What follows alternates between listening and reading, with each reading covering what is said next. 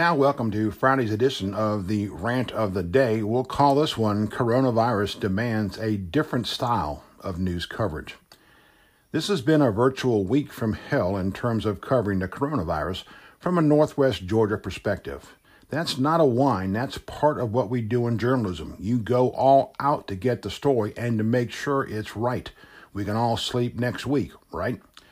Emails, text, prodding phone calls, cover-up allegations from the High Court of Facebook, trusted sources reading responses so well scripted that you knew what he or she was saying before the fourth word came out of their mouths. And perhaps most shocking, through all its faults, we're waking up this morning to discover some of those social media posters on Facebook had it right from the start. We received an email from Floyd Medical Center between 12:45 and 1 this morning about preliminary positive test of a patient at Floyd Medical Center. So did our colleagues around town based on the texts and emails we're receiving this morning. Most of us were scrambling this morning to adjust our coverage. Again, that's part of our job. We understand that. Still, amid it all, there was this nagging realization that some of the Facebook posts were right on target.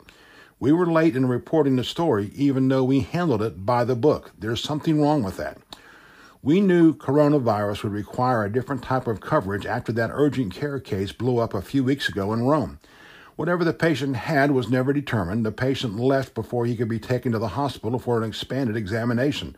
The resulting Facebook outrage was blinding, and rightfully so in a few references.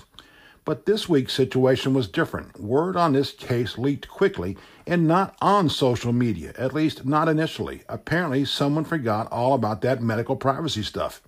It took us a few days to confirm that someone indeed in Floyd County was examined for coronavirus. The Centers for Disease Control and Prevention was involved as well. Our initial report was to, and actually did post this morning about that test. The only official answer we got from anybody in medical in Floyd County was that, quote, no coronavirus cases have been confirmed in Floyd County, end quote. Apparently, that changed late Thursday night.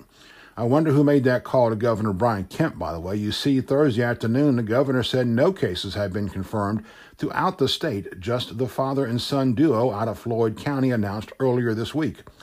That didn't calm the digital audience, and for good reason. Once again, some Facebook posters had nailed it.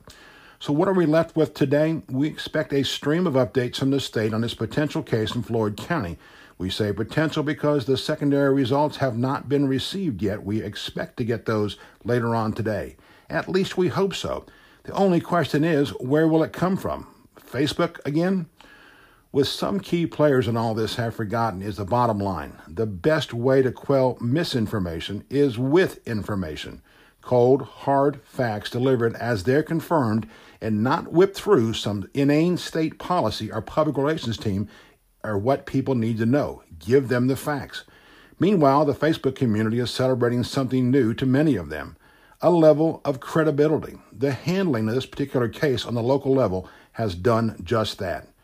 And for some of us at least, that's enough to make us sick on more levels than we care to discuss today. This is John Druckenmiller at HometownHeadlines.com, thanking you for your time this morning. Continuing updates all day, all weekend on the virus here in Floyd County and throughout the country. We'll have that live updates all weekend long on that. Also on politics, again, qualifying ends at noon. We'll have a look at the May 19th ballot later on today as well. We open, we close with the stylish renderings of Funky Druck for my good friend Harry Musselwhite. John Druckenmiller saying, please be safe out there this weekend.